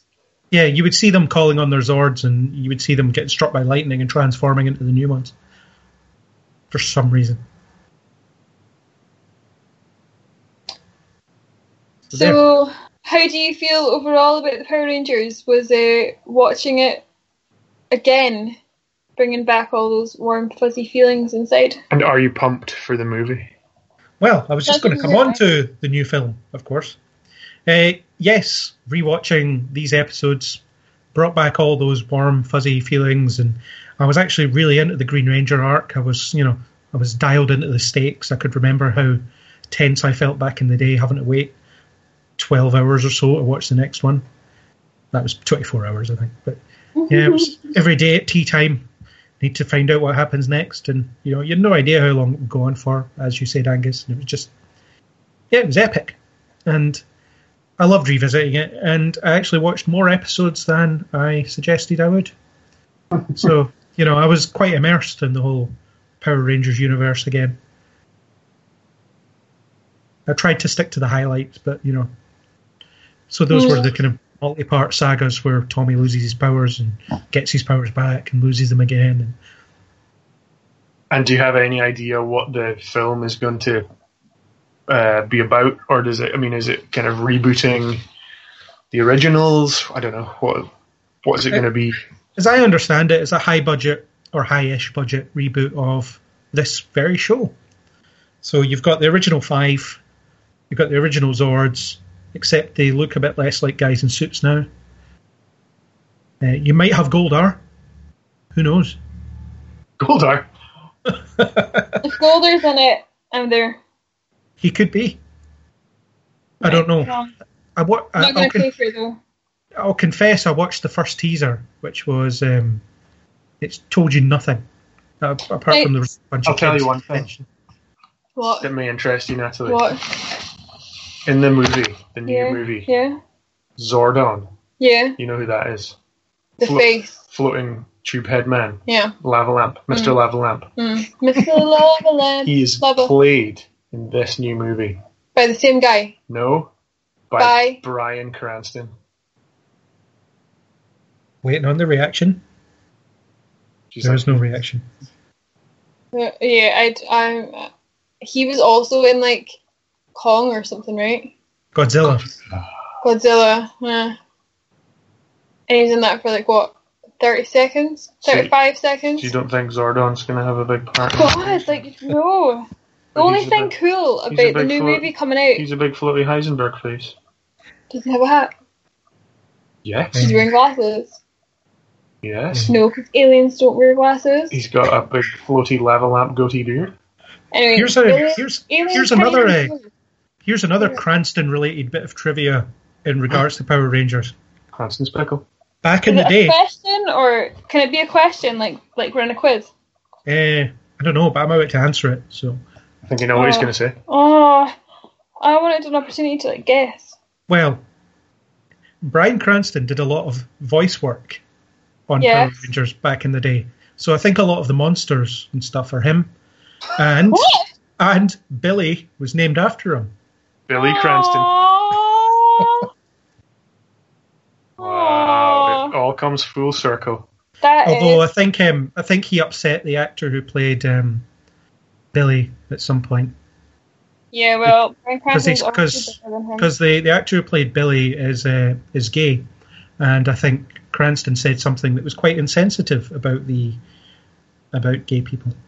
What did he say? I don't remember the exact quote was, but he mentioned some kind of derogatory term, when he mentioned who was named after him. Oh my god, that's awful. Well, that's awful. Yeah, it's not the best. I was just going to say that the only thing that looks cool about the movie is the fact that they've got a lenticular poster on the buses. Yes. The boycott starts here. The boycott does not start here. I will be there next Friday. That's like proper shit. Aye. Cranston described the character as fae, which means to be fairy-like. Oh. Yeah, awkward. David Yost, who plays Billy, had not come out publicly at the time of that interview in 2009. As late as 2009? Yeah. As in, this is when Cranston said that? Yeah. And David Yost said, I just wanted to be an actor, and in the 90s you didn't admit you were gay, because if you did, you weren't going to be a working actor. That's so awful. Well, Cranston did apologise, though. Yeah, but you can't just be, like, throwing that about. Do you know what I mean? Like... No, I agree. I'm just... it's a bit of trivia. A bit of Power Rangers trivia. Bryan Cranston has been there since the beginning. This is why I don't like Power Rangers, so... Another reason.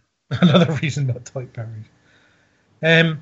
New film, I'm pretty excited, although I'm actually painfully aware that it's pretty well set up for disappointment. Because I'm actually really looking forward to it, and normally that's a bad sign. Can you tell me a world where it would actually be a good movie? It could be a good film, I don't know, I haven't seen it. But I've always thought that doing a high-budget version of Power Rangers would be a good thing to do. Yeah, maybe it'll surprise us. Maybe. I don't know if I'll actually, like, claim some time to watch it. It'll appear one day on Netflix underneath the other 30. Well, I won't be able to distinguish it amongst the other 30 things. So, So you won't be attending the Power Rangers podcast that could happen?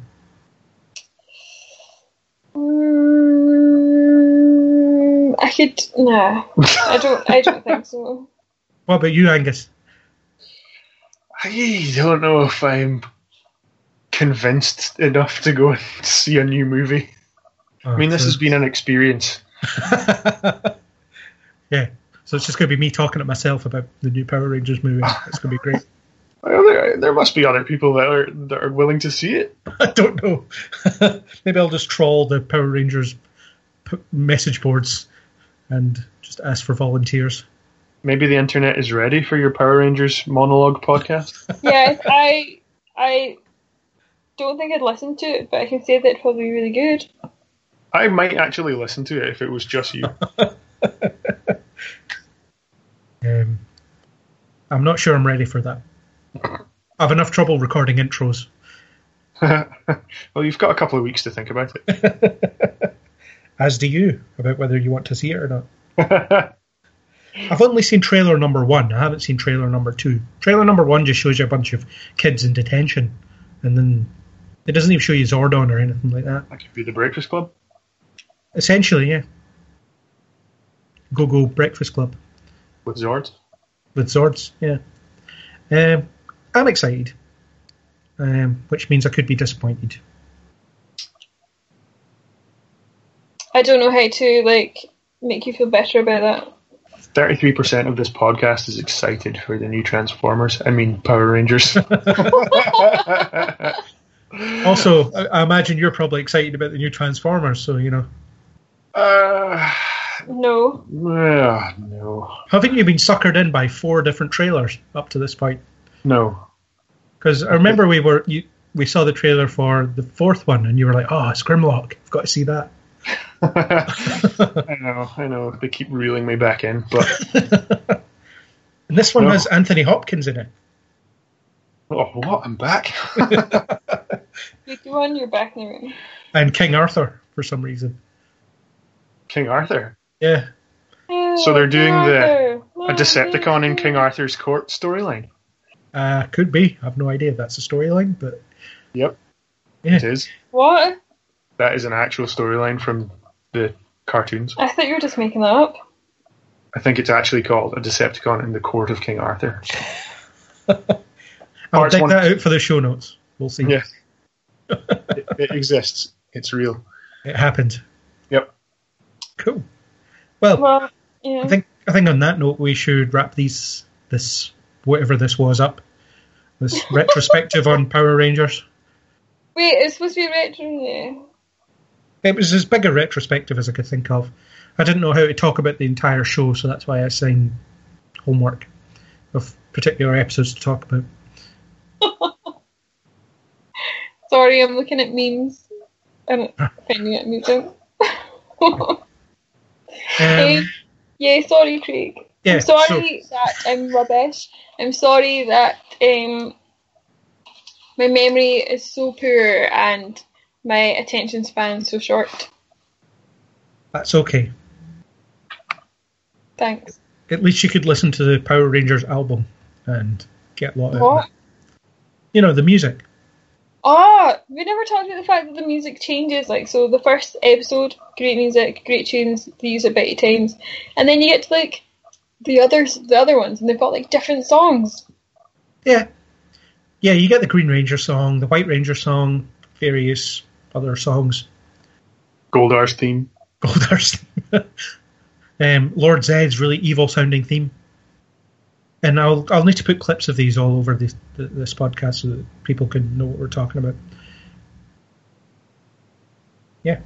Okay, well, thank you for having me join you and challenge your love of the Power Rangers. Thank you for putting yourself through 10 episodes of Power Rangers. Oh my god, don't even put it into double digits. Like, I was literally still just like... Oh no, it's only 9. It's fine. 3 hours of my life. Thank you for putting yourself through 9 episodes of Power Rangers, just so you could criticise it while I defend it. Oh my god, yeah. Well, yeah, it's over. We did it. It's outro time. Yeah. We did it. And Angus, how was your overall experience of rewatching episodes of Power Rangers? I just want that supercut. Get that volcano out of here. I don't know why I keep criticising the volcano. Get that goddamn volcano out of here. I mean, you just hate the volcano. It's just I remember it so much. So many volcanoes. And yet, the same volcano. Yeah.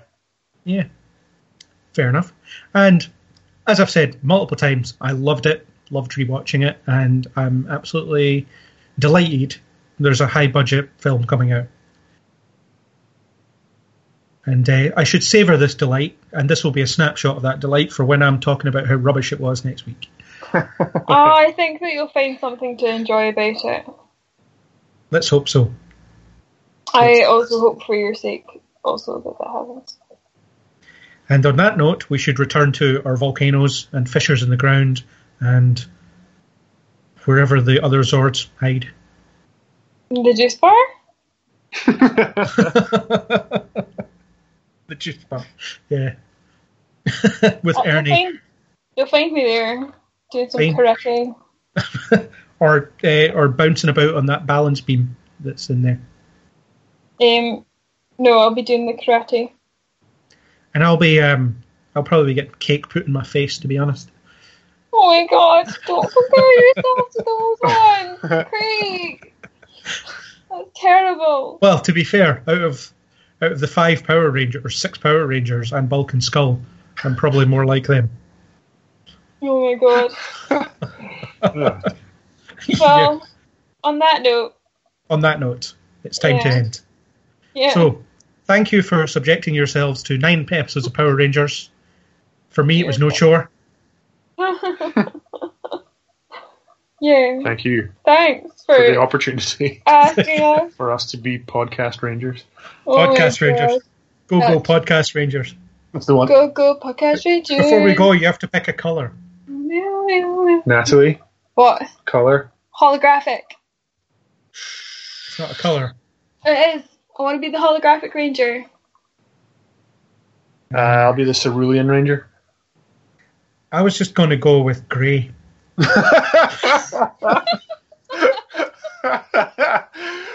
Grey Ranger. Well, I'm holographic, so go for it.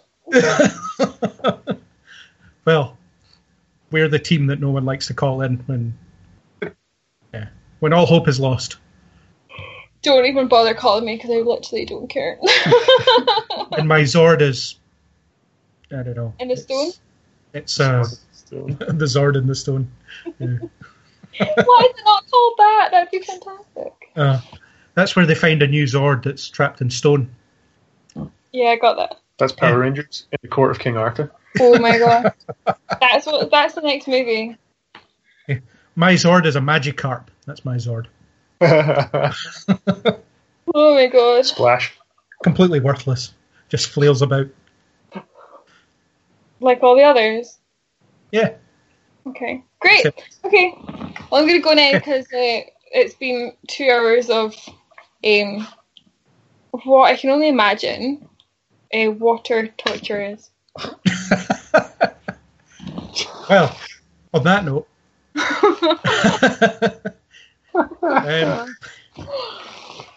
thank you for attending, and we will reconvene with something we might all enjoy next time. Yeah, I hope so. Yeah. Ever optimistic. All right. Okay. Well, take care. Bye. Sayonara. There we go, I got my wish. I got to talk about Power Rangers on the internet. Thanks to Natalie and Angus for joining me on my mission, and a special thanks to Natalie who put herself through 9 episodes of something she apparently hates just for this podcast. If you enjoyed what you heard here, then please do subscribe on iTunes, YouTube, or any major podcasting app. And I hope you'll join us on the next, more phenomenal Kneel Before Pod.